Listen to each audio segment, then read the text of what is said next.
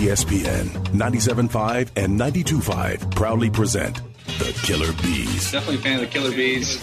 Don't sweat the technique. Coming to you live from the Mobile Veritex Community Bank Studios from East River 9. Here now are the Killer Bees, Jill Blank and Jeremy Branham. Oh, hell yeah. You about to get all stung up. Ooh, what up, H-Town? Hey, how we doing? He's Blank. I'm Branham. Joe George is here. He's back. He didn't have the extended weekend after his birthday yesterday.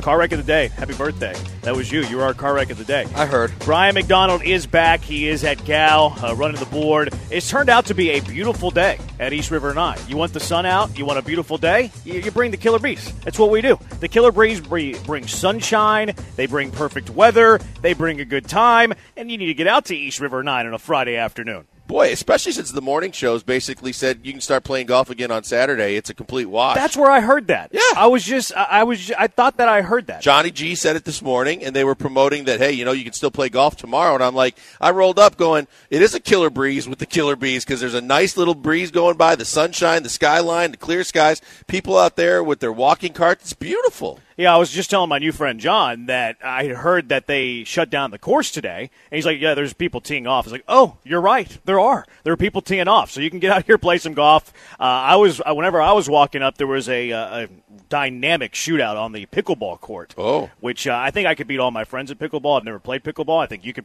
beat all your friends at pickleball. I know that you've never played pickleball, but I'm confident in us. Tomorrow is the biggest game in Houston Texans franchise history since 2019. It is a Who Said It Friday. It is a lot of things today. DJ BIEN-AIME will be joining us live from Indy, coming up at 3:30 as well. Again, we are at East River 9, so come on out, hang out with us, play some golf, play some pickleball, have a drink, have a bite. It's all fantastic here. All right, so let's start with this. How do you beat Indy? Week 2, you didn't. Week 2 wasn't very good. Week 2, they scored 2 touchdowns in the first 2 possessions. They got great field position on the second possession, but it didn't go your way. You were down 21 points entering the fourth quarter. Much different when you look at that team versus this team, but that works both ways. How in the world do you beat Indy tomorrow night? Well, I think it starts with, and we've had this conversation quite a few times in the last couple of weeks, it starts with stopping the run. Indy wants to run the football a lot. They obviously have Jonathan Taylor. They've got some good running backs. They've got Moss. They had some guys throughout the year that have been able to run the football. When they can run the football, they can control the ball, control the clock, and they seem to have a lot of success with Gardner Minshew. And I think that where it starts from a Texans perspective, and we've heard D'Amico say this in some of his press conferences, hey, look, I put on the tape.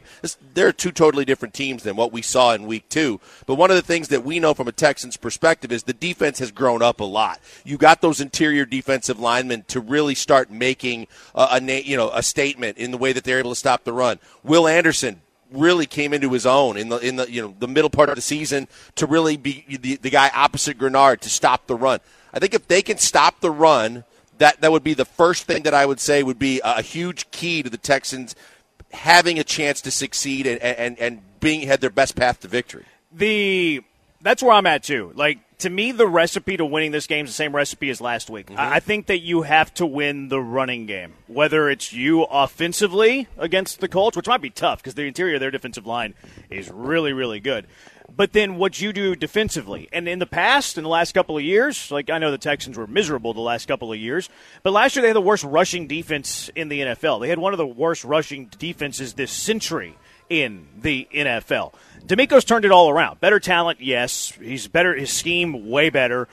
But I have kind of this weird confidence that even though they're going up against Jonathan Taylor, I think that they can stop the run enough to win the football game. And I'm not saying to shut down Jonathan Taylor like you did Derrick Henry, where he had 16 carries and 9 yards. Nothing like that. But you keep them in check. You keep them under 90. You keep their running attack in general under 100. Force Gardner Minshew to beat you. I feel oddly confident that the Houston Texans against the run can accomplish that. Well, when you look at the 2 guys, Rankins and Collins, to me, made such a huge difference for the majority of this season when they were kind of tag teaming for a while, and one guy would play well, and then the next week the next guy would play well. But when those guys really established the middle of the defensive line, it made a huge impact. And I thought about how they stopped Derrick Henry. The thing is Jonathan Taylor's so much younger and more dynamic of a back than Derrick Henry's just battering ram style.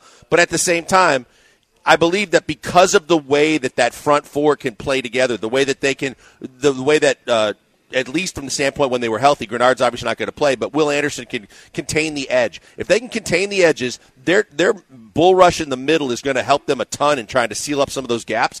I feel really good about the personnel that they have on the front of the defensive line and on the edges. That's where I'm at with the defensive side as well. Slow down Taylor. Like Gardner Minshew's going to make a few plays where it's like, oh, Minshew mania, things like that. And I think their receiving core is actually a little underrated. I think Pittman's pretty stinking talented. He is. I think that Pierce and Downs are like solid pieces. A lot of people look at that Colts receiving room and like, oh, they're terrible. I don't think so. I think that they're.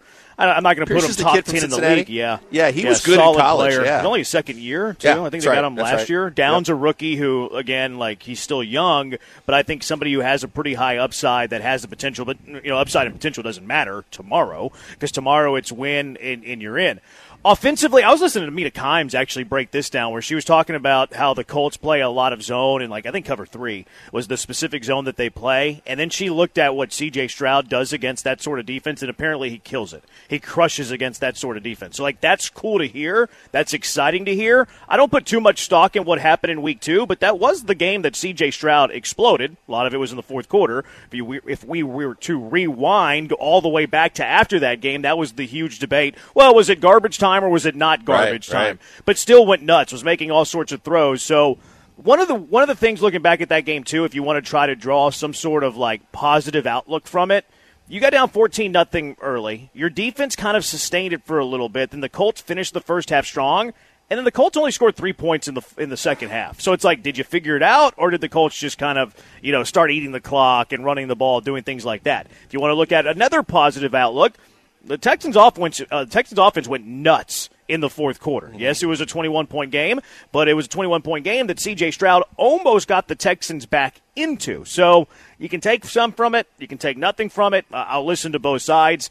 But I am intrigued to see C.J. Stroud against the defense that he's supposed to exploit. And I'm also very intrigued to see if C.J. Stroud's a big game player in the NFL. Big time. Now, remember, he's been comfortable in that stadium in the past. The Big Ten championship game has been played in Indy before. Yes. I'm not the comparing Big Ten the same way. Against who's winning? What is it, the Leaders and Legends division? I know that they got rid of that. But who are they playing in the Big Ten title game? But I understand. I'm just saying it's not going to be at least there's some familiarity with the stadium. He was bashing Indy in his little video that he had before the year. But the bottom line is, mid-city. Getting back to what you said, too, even in Week 2, we started doing that checklist of everybody was going to be hypercritical of CJ and saying, was that just garbage time in the fourth quarter? Okay, check that off. Then, okay, what was it? Can he lead them back on a drive when they're trailing late in the game? Okay, check that off. And then we started to check all the boxes going, no matter what you bring at this guy, and this is the next in the progression, he's got to be able to step up in his first NFL big-time game with playoffs on the line. A lot of people like me feel like it is a playoff game, and it's going to be that atmosphere.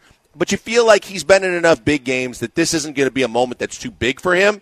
It's just that he has to stay within himself. Don't try to do too much. Don't try to make it all happen by yourself. You've got guys and you've got the ability to do what you've been doing all year. Work the ball around. Put touch on the balls. Throw the right accuracy on the out routes. Get your guys in position to get some yards, and I think they'll be just fine. See, I wonder, because I think I would consider Stroud a big game player in college. Mm-hmm. I think that's fair to say, right? Yep. I didn't watch all his Big Ten championship games against Maryland, but he was big against, I don't think it was ever Maryland. Yeah, but okay, the equivalent of Maryland, like Michigan State, Iowa, who can't score points ever. The other division in the Big Ten's lousy. The biggest game that C.J. Stroud plays in conference is the last regular season game of the year against Michigan. That's far more critical than any Big Ten title game that he ever played in. Easy. And he might not have played in a lot of them because Michigan had his number.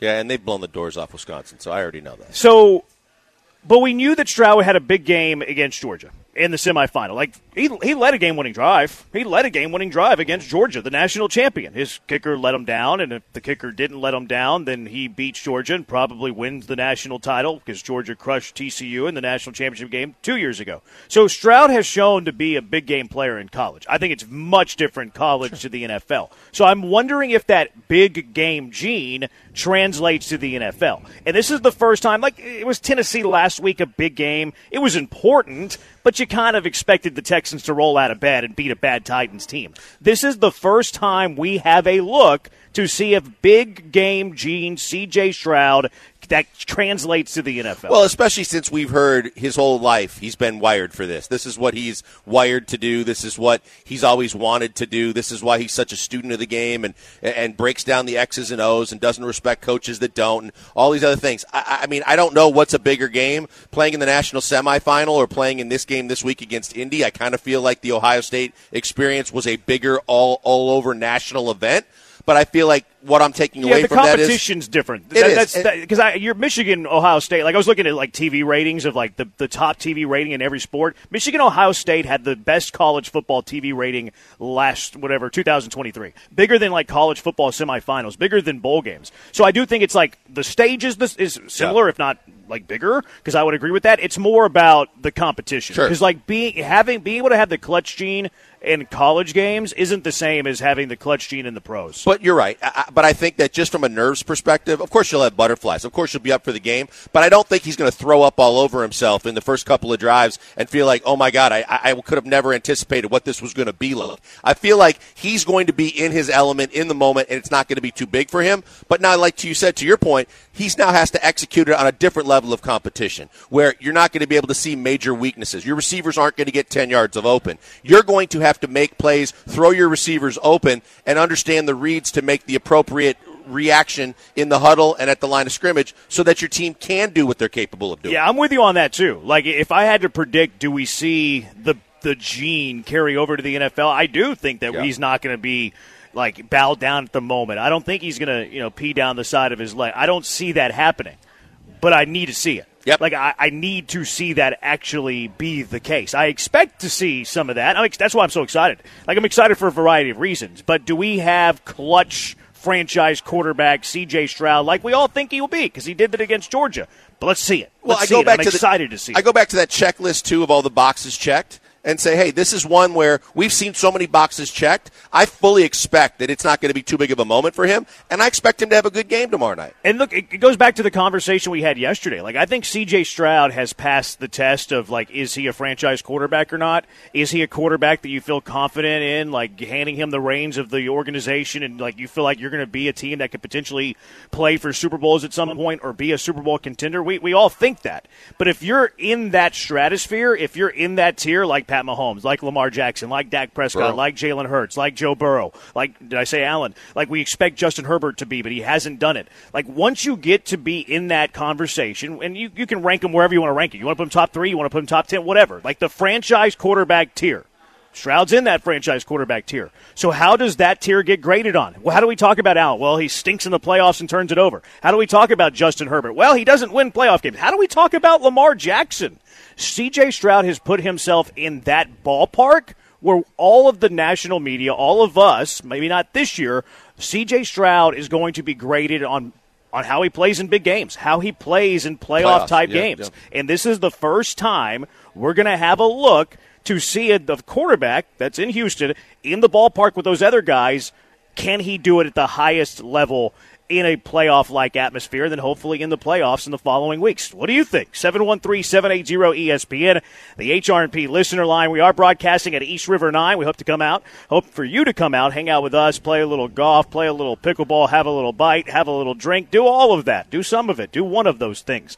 Plenty to get to today. Who said it? We'll play some Beezy money. We hand out some winners with the Killer Bees as well. Coming up next from East River 9, Will Kunkel. This is the, I hope I'm pronouncing his name right. This is the Berman replacement at Fox 26. We all know who he is. Does really good work. I like his work. He says if the Texans win, it'll be the biggest win in franchise history. Are we on board with that? 713-780-3776. He's a Pac-Man Joe on Twitter. He's at Joe George Radio on Twitter. I'm at Jeremy Branham on Twitter. It's the Killer Bees on ESPN 97.5 and ESPN 92.5. ESPN 97.5.com. Iocane powder. Marriage is what brings us together today.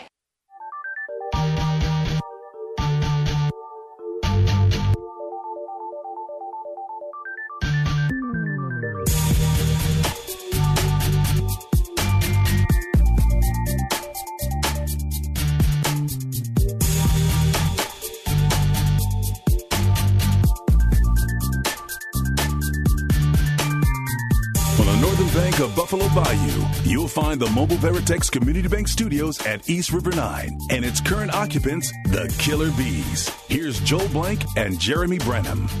We are indeed at East River 9, nine-hole golf course with spectacular views of the city. We're currently in the River House restaurant where the food is fantastic.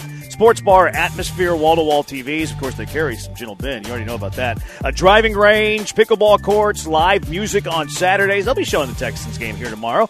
Great spot to hang out and enjoy that. 713-780-ESPN. How do the Texans beat the Colts tomorrow? 713-780-3776. So Will Kunkel, kind of new to Houston, right? Came, I think, from Carolina. He replaced the legend, Mark Berman, those little big shoes that he has to fill. He says if the Texans win, will it be the biggest win in franchise history? Where do you stand on this, Blankers? He poses the question, will it be the biggest win in franchise history if the Texans win tomorrow night in Indy? I just don't think so. I think that it's easy to get on the hype train because of the fact that you feel good about this entire franchise again, and you feel about all the different elements that have made you feel that way from what Caserio's done and what we've talked about with D'Amico and CJ. But I think that we forget that this team has won some playoff games, and this team has won some playoff games where they were forced to use a backup quarterback, and a lot of people didn't give him a hell of a lot of chance to win football games. And they've gone pretty far, though they never got to a conference championship. So I don't think would be the biggest win in franchise history, not to take anything away from getting a win on the road in a house of horrors where they have rarely won, and they've really struggled against Indianapolis, period. I just feel like there are other wins that were completely surprising, that were bigger because there was a lot more on the line because it truly was a playoff game. So I think this one is a playoff game. Like, I know it's not like an official playoff game. It's not a wild card round. Like, this is pre-wild card round. Like, pre-wild card round, you have the wild card round, you have the division round, and that's it. That's it. Like, the Texans have never went further than that. So, like, you're 2 rounds, if you win this, you're 2 rounds away from reaching, like, the pinnacle, like the furthest this franchise has ever gone. Now, I would argue that winning this game with C.J. Stroud is bigger than winning a game with a backup quarterback, even though it's in the playoffs, because it's more about, like, hope. It's more about, like, what is your confidence in this team? Like, if you win a wild card game with a T.J. Yates, is that bigger than winning a play-in game to get to a wild card game with C.J. Stroud? I would argue it's not, because the upside just isn't there. You beat the Raiders, you beat the Bills, and you beat the Bengals twice, I think, right? Right, but I'm talking specifically about winning with a backup quarterback. I understand what you're saying, too, but I'm just saying because, and I threw that into the mix of saying because they've won playoff games. I think the Bills game was another big game because they played terrible. They looked like they were going to lose that game, and finding a way to win kind of rejuvenated and energized the city, and it was the playoffs, and you thought, well, now we've got even more hope going to the next round of the playoffs.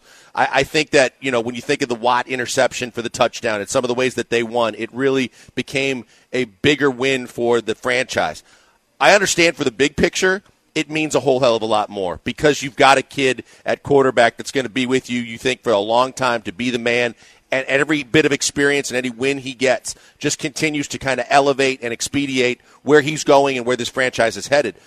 But we forget that this franchise was pretty successful for a while. They went on a good run. Some of those playoff wins, to me, I think were bigger because then everybody felt like they have a chance to do more, get where they've never gotten before. This one, yes, feels like a playoff game, but it would be just to get into the playoffs, and then they'd have to go on from there. So I still feel like there are other wins that were bigger. Yeah, I mean, I'm nitpicking that one because if you're a backup quarterback, to me, it's like, it's great that you won that one, but you kind of feel like you're limited in how far you can go. And maybe people feel like they're limited in how far they can go in C.J. Stroud's rookie year because it's year one, you're still very young, you're still far away. Now, the answer to the question for me is a resounding no. This would not be the biggest win in franchise history. I'm not going to count a pre-wild card round as like the same as winning a wild card game. I think this is prisoner of the moment. Like yesterday we had the conversation, 19 Texans versus the 23 Texans. Maybe it was 2 days ago. I can't remember. And I answered that one, 23 Texans. Well, you're a prisoner of the moment. You're living where your feet are, et cetera, et cetera. No, I believe in D'Amico and CJ more than I believed in O'Brien and Deshaun Watson. This, to me, is different. Like, winning a play-in game in Week 18 versus, like, tangible, you've won a wild card game. In some of these seasons, the Texans won 12 games. Mm-hmm. Like, I can't put it up there over, like, real, actual playoff games. It'd be top 7-ish all-time wins, maybe even top 5, but I'm not putting it ahead of the majority of the playoff wins, and there hasn't been a ton, a majority of the playoff wins the Houston Texans have had in their franchise history. I'm interested how you guys feel about this, because the one thing that I do feel differently about this game than I do about some of those other games, and maybe it was the landscape of the rest of the league and where the team had yet to go, I felt like, hey, every time the Texans won a playoff game, I was like, wow, that's an eye-opener, and maybe they can go a little bit further. But it wasn't that overall confident excitement that, hey, this is something building where there's going to be a someday. There's going to be an AFC championship game. There seems like there's going to be a Super Bowl that you feel like this team can go a lot farther than that those teams did previously because of who's at the helm at quarterback and because the overall talent they're building. 713-780-ESPN, HRMP listener line. Where do you stand on this one, Joe George? To me, it's the 2019 game versus the Bills. Like that, it's this game or that one, because in that moment with Deshaun Watson, it's still what's next for this franchise. If you win that playoff game, it's not about the game the following week, but like if you just go back in, like what game is just as big as this? It's the game with Deshaun, because it's what you talked about, Jeremy. Like it's the future of the Texans franchise at that time we believed was Deshaun Watson. We believed maybe he would emerge as a top 5 quarterback in the NFL. We know the story that happened after, but like in retrospect, I think it's that one game. I think the first one, best comparison. I think the first one's big too. I think you're right with the comparison, but winning that first playoff game I think is huge. And that was TJ Yates winning that playoff game. But you get the Watt pick 6. It's the first playoff win in franchise history. And it matters. The first always matters more than like some random wild card win when you've done it 3 other times. See, what I think is interesting about this conversation too with like the Texans is if you had this conversation with almost any other franchise in the NFL, like you'd have so much history to choose from.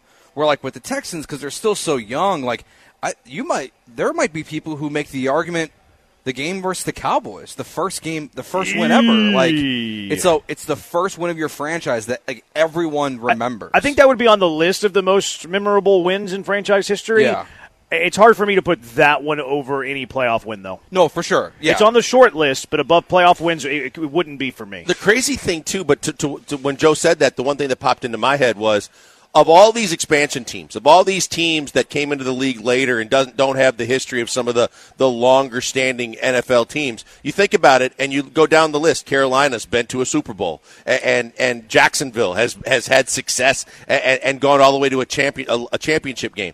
Detroit might be the only team where you go, what were their bigger wins? You know, they haven't really experienced that. But from the standpoint of the Texans, you look at their history and go, they've never been to a championship game. They've never been to or won a Super Bowl. So it's a lot more nitpicky when you start trying to get down to what are your top 5, top 10 biggest wins. Yeah, it's hard. Like I pulled up a list, and like they have, just winning a football game 2 days after Bob McNair passed away on this list of 10. Like, it is not exactly like a who's who of football games the Texans franchise has won. So, like, this is definitely towards the top. Like, I do view it fully as a playoff game. So, I think besides the first one, besides 2019 versus the Bills, like, I think it's fair to say would be third on that list. I'd probably put it more top 5 than top 3. Yeah. More top 5, I'd top agree 3. with that. I'm more top 5-ish as well, too. Because I think, look, especially with a team that doesn't have that much history, every playoff game matters. I mean, if I'm sitting there rattling off, I think, all the wins they've had in playoff history. They've only had four, I think. The Raiders, the Bills, and 2 against the Cincinnati. Bengals. Yeah. And, the Raiders one hurts you because who was playing quarterback? Yeah, it was like their third-string quarterback. Wasn't it Connor Cook? Yeah, I think so. I think it was Connor Cook. I think that's correct. Did he go to Michigan State? Yeah. Yep, that's who it was. Yeah, so that's a game where it's like, yeah, it's great you won a playoff game, but you beat Connor Cook and the Raiders. Like, Derek Carr was having a great year that year, but he got hurt. So, here's a funny story. That was the year that Bill O'Brien was flirting with other teams. He was flirting with other teams, and they beat the Raiders, and, since he had a game to prepare for the next week, he kind of, pulled himself out of consideration for these NFL other teams? openings. Yeah. I remember at a certain point that college teams were trying to court him again. No, he was flirting with other NFL teams whenever they beat the Raiders. And I wanted the Texans to fire him. I was like, he is not a good enough coach for you to be putting up with him searching for these other jobs. And the coach I wanted, Kyle Shanahan. That would have been a good one. And people thought I was nuts. Well, you're going to fire a coach that's in the play? Yeah, I am. He sucks. 713-780-ESPN. Pat myself on the back there for an oldie but a goodie. Broadcasting live from East River 9, 713-780-3776. When we come back, DJ BIEN-AIME, who covers the Houston Texans for ESPN, ESPN.com. He's in Indy. We got boots on the ground there. He joins the Killer Bees when we return on ESPN 97.5 and ESPN 92.5. Hey, guys, before we go to the break, we know it's 2024. You want to have more fun as a sports fan. You want to have a ton more fun. Make games more interesting. Maybe make some more money. Well, all I can tell you to do is go to mybookie.ag because every little wager on a game creates more fun, more excitement, and more chances to win money. Mybookie.ag is the only place you're going to hear me tell you to go when you want to put money on any kind of game, and you can get in-game action, you can get the pregame action, you can get the spreads and the over-unders. So many things you can do. NFL, NBA, NHL, golf, soccer, you name it, they got it. You can even make your prediction now on the big game in February. Just go to mybookie.ag, click on bonuses to see all the great ways you turn your deposit into bonus cash. Whether you're new to the site or you've been on before and you're reloading, you can also refer a friend and get some bonus cash, but you always have to remember our promo code. It's BET975. Use it all the time and anytime. Whenever they ask for your promo code, it will pay off for you by instantly getting you more money in your account. MyBookie also has casino games, live dealers standing by, blackjack, roulette, and a whole lot more. Check them out when there's no games going on, when you still want to get your gambling fix and have some fun. Start your fun today. MyBookie.ag. Use the promo code BET975. And as I always tell you, bet anything, anytime, anywhere. But the only place I tell you to do it, it's MyBookie.ag. ESPN 97.5 on YouTube. Dracula Flow. These cops are interrogating me about an ounce of weed as if I didn't kill an Applebee's hostess 2 miles away. We now return you to the Killer Bees, live from the Mobile Veritex Community Bank Studios at East River 9. Here are your Bees, Joel Crank and Laramie Cranham. Let's go out to another bee, straight out to the HRMP guest line. DJ BIEN-AIME is our guest. It's the Killer Bees broadcasting live from East River 9. DJ has his boots on the ground in Indy. I guess safe travels. I saw your tweets, DJ. You said there's a lot of Texan fans on your flight? Yeah, I was sitting next to one. I sat next to one, but I was surprised that he wasn't watching the Week 2 game that they had on NFL Network on the plane. They had it on against the Colts. He wasn't watching it, but when someone shouted, "Let's go Texans," he said, "Let's go Houston." So, yeah. DJ, we talk about this game. We're talking in a lot of ways, but the one thing that we just got to discussing early in the show is if the Texans want to take advantage and win this football game, it starts with stopping the run, stopping Jonathan Taylor, and really stopping what the Colts want to do. How do you see that from the perspective of health first and foremost, because of how important having some of those interior defensive linemen are, but how you see that in terms of the complexion of the game? Yeah, no, I think Sheldon and Malik have been the driving force, and have been the whole D-line has been the driving force in regards to being going from the 6th worst run defense in NFL history for a single season to top 3 in yards allowed per game. They've been the driving force because, again, in this defense, under D'Amico, it's on the D-line to get after, to disrupt stuff versus set up. Because, last year on the Levy, the D-line was basically the people that were supposed to help assist and create holes for the linebackers to come through. But they weren't not necessarily allowed to, but their objective wasn't to rush upfield. Now it's to rush upfield and cause mayhem, which makes the linebackers' life easier, makes the safety's life easier.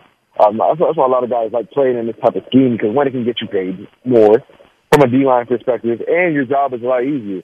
Imagine being a 300-pound guy having to, when you get off the line of scrimmage and you initiate in contact, your job is to catch, hold, and read block versus you can just get upfield and try to cause mayhem. So that's been the biggest change from last year to this year, and they're going to need that against Jonathan Taylor. D'Amico said earlier in the week that he's a physical player. It's going to take more than one guy to bring him down.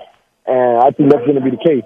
Because, again, if you can put Gardner Minshew, put the game in Gardner Minshew's hands, you have a better shot at winning that game. And I think that applies to, like, the majority of offenses, right? If you make them one-dimensional, you have a great chance at winning, it's like only a few offenses where if they're one-dimensional, where they got to just rely on the quarterback's arm, they'll be okay. The Colts ain't one of those teams. So, yeah, I think that's where it's going to start. This game's going to come down to who controls the line of scrimmage. I know that's a cliche, but there's a lot of games where that is the legitimate driving factor, and this is one of those games. Yeah, I couldn't agree more. I completely agree with that statement. DJ BIEN-AIME joining us on the HR&P guest line. I think one of the storylines going into the game that could be, determining factor as well as this injury report. Noah Brown out, John Grenard out, and then a bunch of questionable guys. Woods, Anderson, Beck, Collins, Rankins, and the left tackle for the Houston Texans. What are you hearing on the injury front, and how big of a loss are the guys that, Brown, Grenard, and then anybody else that could potentially be missing this game as well? Yeah, and I think missing Grenard is that's probably, the second biggest miss for the team behind C.J. Sharp for, an extended period of time. I think in terms of value, yeah, because, again, he gets the quarterback down, right? When the edge rusher gets to the top of his rush, there's a moment of truth. And some guys are just better equipped because they have longer arms, whatever it is, to get the quarterback down. And he's been able to do that at a high level. He's missed the last 2 games, and he's still top 10 in sacks. So that lets you just know what type of season he was having. So that's a big miss. Obviously, Noah Brown doesn't feel like a big miss if you're, looking at it from 30,000-foot perspective, but it's a big miss, mainly because you're already missing Tank. So if you're missing Tank, and now you're missing Noah, who's I think he's third on the team in receiving, either him or Dalton Schultz. I want to say, I would say he's fourth behind Schultz. But again, you're replacing him. Who are you going to replace him with? You're replacing him with, John Mechie / Xavier Hutchinson, which there is going to be a drop-off of some magnitude going from Noah Brown, who at one point in a 2-week span, and the 2 biggest wins that the Texans have to this point in the season, Noah Brown had over 300 yards in those games with a touchdown. So in the big games, where you really need him to show up, he's been able to, for the most part. Obviously losing Grenard. But, again, right, you have Malik. I think Malik's going to go. Sheldon's probably going to go. Will's probably going to go. In my opinion, this is my opinion. They should have the majority of the D-line there to be able to hold it down. For me, it's more important that if they have the 2 defensive tackles. Because, Grenard is a big fact. It's a big miss. And I think, obviously, value-wise, he's up there. But the drop-off isn't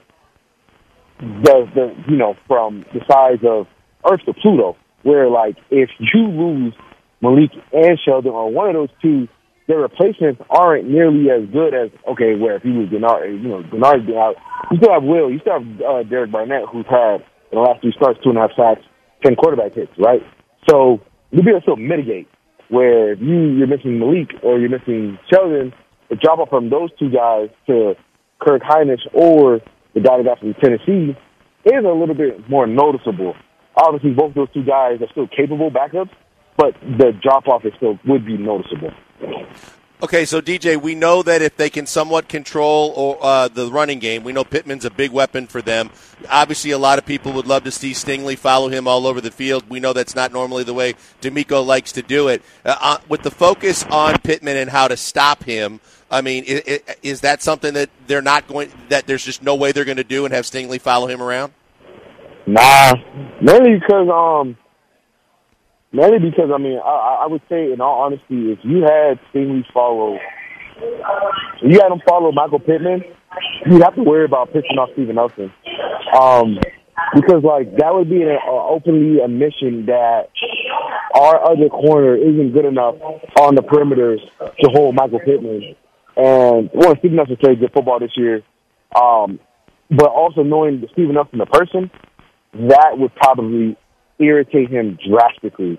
And you don't want to possibly, especially when it's not even necessary, right?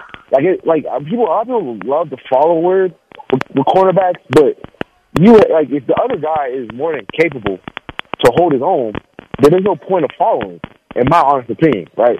I think following is very specific based off of who the other receiver is. And in my honest opinion, Michael Pittman isn't a receiver you follow.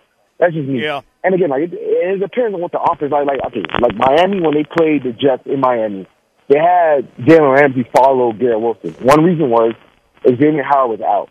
The other reason was that the Jets' entire offense flowed through the passing attack flows through Garrett Wilson. Like, if Garrett Wilson ain't getting open, if Garrett Wilson ain't getting the ball, their passing attack is dead, right? The whole offense basically is dead.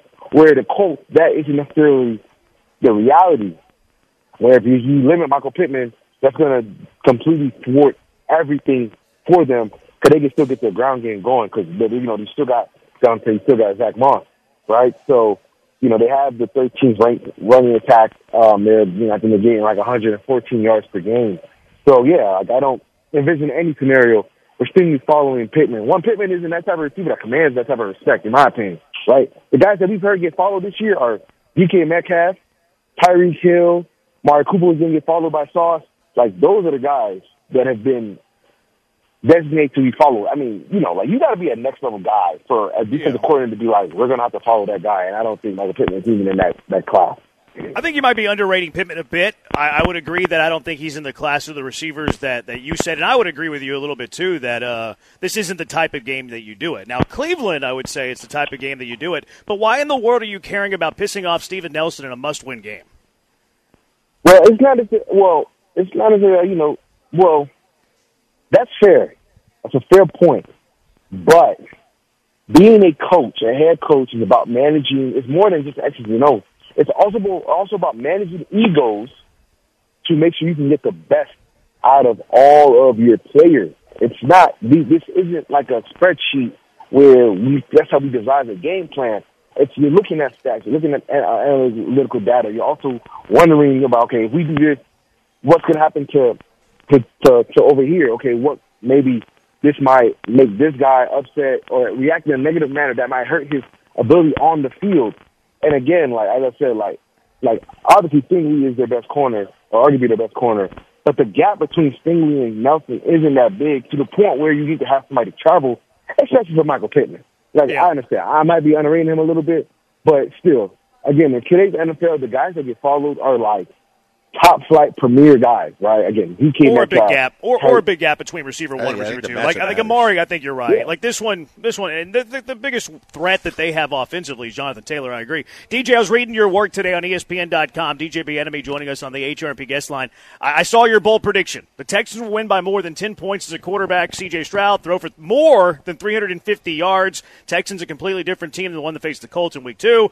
Stroud threw for 384 yards in that game, most of it in the fourth quarter, down by 21. The Colts lean on running the ball, and the Texans have the third best run defense in the NFL. Once they stop the run, the Texans will run away with it. What makes you think that the Texans win this game by double figures, DJ? Yeah, because I think once they stop the run and put it in Gardner Minshew's hands, for the most part, I think this is going to be the game where the pass secondary doesn't allow a backup caliber quarterback to go crazy.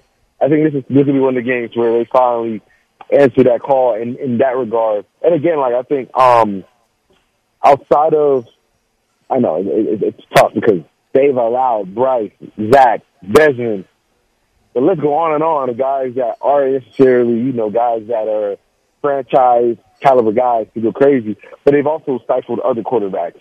And I think in this game, with this type of money on the line, divisional game, they know these guys inside out, vice versa. They'll be able to, and again, like, when I was rewatching that game, the turning point in that game was when Gardner Minshew got inserted in. Because when a backup quarterback gets in, the offensive coordinator has a massive advantage because you have no idea what their tendencies are. You're just calling plays at that point and kind of guessing, where now you have a much better educated guess. You know what blitzes to throw at Gardner Minshew on third down that can make him uncomfortable. You know that who he likes to go to. So let's say if you're not going to throw blitzes, you know who you can bracket on in a specific area to be able to get Gardner Minshew to make a mistake. Like, again, like, you know, I think that this is this opportunity for the Texans. I think it's going to be more the defense being a driving force to that. You know, the Texans have like a top 10 pass rush in that regard. Like, I think they have 45 sacks on the season. Jonathan Kennard isn't going to be there, but I still think that they're going to be able to heat them up, cause some turnovers, stop the run, and be able to get out of there with a comfortable victory.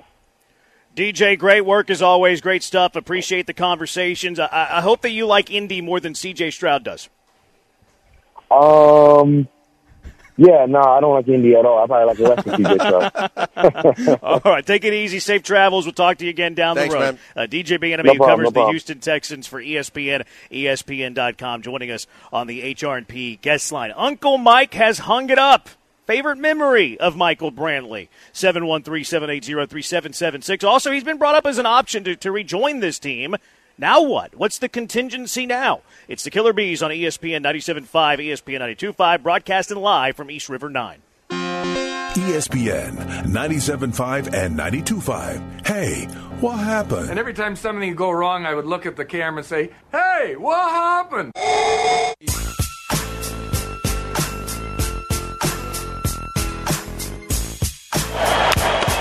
Little flat ball, that is trouble, and diving catch by Brantley from behind the runner. One of the best double plays in ALCS history. Back in the Mobile Veritex Community Bank Studios at East River 9, it's the Killer Bees, Joel Blank and Jeremy Branham. One of the best double plays in ALCS history. Is it the most memorable play in the career of a retiring Michael Brantley? What do you think? I think for most people that would rank as number one. I think the good thing is there's some things to choose from, because I think if you ask the players, it might be the speech that he gave when he didn't play when they won the World Series the second time, in the fact that everybody raves about just how that was. I saw Maldonado had a quote today that was the reason why they won the second World Series, was the fact that he got everybody dialed into this locker room speech that he gave them during the course of the playoffs. To me, it really was the fact that I was so down on how much money they spent and how we were led to believe last year that he was going to be ready by opening day, and then we didn't know if or when, and I wasn't even using his name because I really, truly didn't believe he was ever going to come back. And then to go to Minnesota, and in a series where you could have easily coughed it up, and I had some serious doubts about them being able to bring it back home and get out of that series. They go down 1-0 in Game 4, and he hits the bomb that kind of levels the playing field and kind of gets everybody's nerves to calm down a little bit. But it's nice to know that there's a lot of moments to choose from when you're talking about Uncle Mike. Yeah, for me, it's the catch. I tried hard to go find something else that was like more significant, like a big home run and a big game, and that was a big home run and a big game. Yeah. But the biggest moment was the catch to double up Judge, and that was a pivotal game, and the Astros go to the World Series. So that is the most memorable play for me, for Michael Brantley as an Astro. Curious what it is for all of you. 713-780-3776. But a great career for Brantley. We wish him well in retirement. He listens to the show every day. He finishes with 1,656 hits, 129 home runs. I saw somebody on Twitter today ask the question if Michael Brantley's a Hall of Famer. Not even close. Come on, man. Not even the biggest homer on the planet should think that that's a legitimate chance to happen. That's more than a bit of a stretch. He's at least 900 hits too shy of even really entering the conversation. With his lack of power, he probably would have needed to get to 3,000 hits, so maybe it's closer to like 1,300 hits shy of being a Hall of Famer. No, he's not a Hall of Famer. He might not even be Hall of, like, really good. Like, he was a good baseball player. He was a 5-time All-Star. Solid career. Not a Hall of Fame career for Michael Brantley. But that doesn't mean that he didn't have great memories in Houston. It doesn't mean that he didn't have a really good career. Now, Brantley has been a name that's been mentioned of like, hey, let's shore up this bench a little bit. This bench is awful. It's not very good. What's a fallback plan if Jake Myers doesn't have success? I know that's Brantley is a name that you brought up, and I like the idea of kind of being your fourth outfielder, your insurance plan. Now that Brantley's retiring, is there another option that you like? Oh, there are, but I mean, are they willing to spend, right? Because I like the one that you brought to the table the other day again with Soler. Soler would be an outstanding ad. Soler would be a guy that I think that would give them the kind of offensive punch that I would love to see in this lineup. I just don't think that the Astros are going to actually try to go out and extend themselves a little bit to go get a guy like that.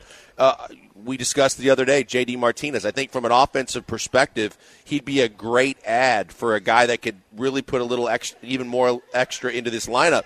But defensively, we discussed it. Where would he play? How could you play him? Could you make that all work? He could be a part-time DH and spell guys when if Yiner goes to first and do things like that. But is that enough? So I don't know who's out there because I think J.D., the reason why I threw it out there the other day was because it looks like he's going to come on the cheap because he wants someone to pick him up with a chance to win and a chance to still compete, and maybe you get him for $6-7 million a year. Yeah, if I'm guessing, I don't think that the Astros are going to spend money either. Pipe dream for Jorge Soler. I would love Soler's pop and power into this offense, but I don't think they're going to spend. I think they might have one free agent acquisition left, and that's a middle reliever. I think there's still a lot of quality outfielders that are not great players, but can be your fourth outfielder. Maybe they're your left fielder if Jake really struggles. You've got Robbie Grossman is available, Will Myers, Jock Peterson. There are guys. Hell, I don't like the first two you mentioned. Hunter Renfroe. Hunter Renfroe. He's picked up. So who got him? Kansas City. Oh, yes. Did they really? So that's a trade candidate. Duvall is obviously out there. They're trying to win though, Kansas City, because that's a bad division. Yeah. Oh, they have young easily talent. win that division. Yeah, the division's just bad. If they were in a real division, they wouldn't have a chance. But they're in a bad division, so you could. King of Twitch says you could have Hader. Or Harrison Bader. He got $10.5 million. Wow, that's crazy. And he's the same player as Jake Myers. Yeah, that's a bad nuts. Contract. So to me, there are plenty of guys out there. Hell, honestly, even a guy like Whit Merrifield, who is not the guy he once was in Kansas City. He's still a free agent. There is enough veteran talent where they should be adding someone that could, in theory, give you what you wanted from Michael Brantley. Not the average, but the experience. And so that's 5 or 6 names right there. They should add one of those guys. What do you think Peterson costs? Because Jock Peterson, to me, obviously I've said before, he's my least favorite Major League Baseball player. I think he would get double digits. If Bader's getting 10, I don't know anymore. I mean that's the problem. Now that Bader got 10.5, he set a different standard for what a guy should be able to get. They're very different in the sense that Bader's a defensive guy. He's a Gold Glove guy. He's really elite defensively. He plays center field, where Jock Peterson can barely play the outfield anymore. So very different. But these fringe free agents are going for $10 million. It's wild. If Jake Myers was a free agent, I think he might get $8 million. That's ridiculous. It's nuts. So you can. I think it's probably why the Astros have strayed away from the idea of even dabbling in the outfield markets. This fourth outfielder, Adam Duvall type, wants $15 million a year. Sorry, can't do that. Yeah, at this point, it's their spring training signings. It's which guys are left that don't have jobs in the spring, and that market has completely depleted itself. I mean, even before this deal, Jason Hayward got $9 million to stay with the Dodgers, and he's not going to start for them. Exactly. It makes no sense what these teams are paying these low-level outfielders. So you just have to wait and see, and just wait it out. Even the relief market's not moving. Yeah. The outfield market's not really moving either. You really only had 6 or 7 guys, and the only real great player left would be Bellinger. Right? So there's a bunch of low-level guys the Astros could sign because to me, you have to. I don't think they're going to. I would agree that they have to if they have World Series aspirations. I think you could also get creative in trades. We saw the trade today with Seattle and San Francisco. And Seattle, trading Robbie Ray is a salary dump. But, they got an outfielder back there with Haniger. Then you look at, there was Ken Rosenthal tweeting today that Masataka Yoshida could be on the trade market. I think Masataka Yoshida is pretty similar to the player that Brantley has been the last couple of years, where he hits for high average, he doesn't strike out much. Now his power's mediocre. Now Yoshida's power is actually a little bit better than Brantley was last year. Doesn't play very good defense, but he makes $18 million a year. So, could you trade for Yoshida, give up maybe a B, C-level prospect, but at the same time you're taking Rafael Montero? So now it's you're getting creative in a way to boost up your projected starting outfield. I think there's ways to do it. I don't predict that they're going to. It seems like they're very content with the outfield of Chaz in left, Jake in center, Tucker in right, Jordan's your DH. And I don't think it's good enough. And I think maybe I don't even want to hope this, but I think if they're going to do anything with another bat, it's going to be between the transition between spring training and the start of the regular season. If they just realize guys just don't look the same, or that offense just doesn't look like it has enough, or right before the deadline when they figure they got to do something and add something. Because I'm with you. I think if they spend any more money, it's going to be on another arm in the bullpen, whether that is trying to retain one of their own or it is go out and get someone else, because there's going to be a market of the $5-6 million veteran relief guys that you might be able to add that can help you and plug and play in one of those later positions in the bullpen. But I think that if it's going to be a bat, it's going to have to be something that happens right before the start of the season or right before the deadline. 5895, are we forgetting about Corey Julks? Go Cougs. No, he was 27 years old last year, hit 245 and hit at an OPS of 650. Love Corey Julks. I don't think he's much more than a backup outfielder. He might even be a 4A player. Hate to say that. Guess go Cougs, but I have to say that. Joe, you irritated the text line, 713-780-3776. Why? Never Jock. And then a couple of other things about Jock that we just can't say. People don't like Jock Peterson. That kind of lends itself to why I think he's my most disliked and hated baseball player in the league. Yeah, to me, it's one of those things where if he signed with the Astros, people would forget right away. I don't think they'd forget. It should be like more tolerate him. Yeah. I think it's a different word. Is Bellinger tougher to tolerate than Jock? I mean, if they could pay for Bellinger, people would love him. No, but I'm saying of the two, from an Astros fan perspective, Bellinger's top of the list and Jock's somewhere underneath that with the money gestures and all the stuff he did. 5895, take away the slump that Jolks had before they sent him back down, and he had a great year. Also good defensively. He was good defensively. Great year, I hesitate to say. Go look at his baseball savants. I don't think he's a big league player. Austin, Uncle Mike's beautiful swing is my favorite memory, as well as the respect he garnered from everyone. He was one of the most well-respected players in all of baseball, and lefty swings just hit different. The swings of good left-handed hitters just hit different. My favorite memory has nothing to do with on the field, though. The day that Michael Brantley signed with the Toronto Blue Jays for 4 hours, and then it changed. All of a sudden, he's meeting with the media on a Zoom, and he's back with the Astros. Yeah. Like the day after losing Springer to the Blue Jays was one of the wildest days. Yeah, it was. Because it was like 3-year deal. He's in Toronto. It's done. And then 2 hours later, Berman's like, not so fast. Brantley's back to the Astros. It was wild. One of my favorite ones, too, is one that happened this past year when Brantley's taking BP, and he looks over at his dad watching him. Great. Yeah, what a great moment. You have your father and the 38-year-old man looking at his father. Mine's the flat tire change. The off the field story about him and Springer, and they used to drive to the games together, and that they have the flat tire and they have to change it together, and then that became their little gesture whenever they both did. I want to say when they got to the game that night, either one or both of them had big games after changing the tire. There was a home run maybe that night, and that became their deal, and that was something that everybody else kind of got behind too, and that was a cool story. 5030 says I'm going to miss saying professional hitter. We'll have to find a new professional hitter. Corey says I'd love for him to stay in the organization. I feel like Brantley's the kind of guy that disappears forever. He just lives on his money, and we never hear from him again. I don't think we'll so. See.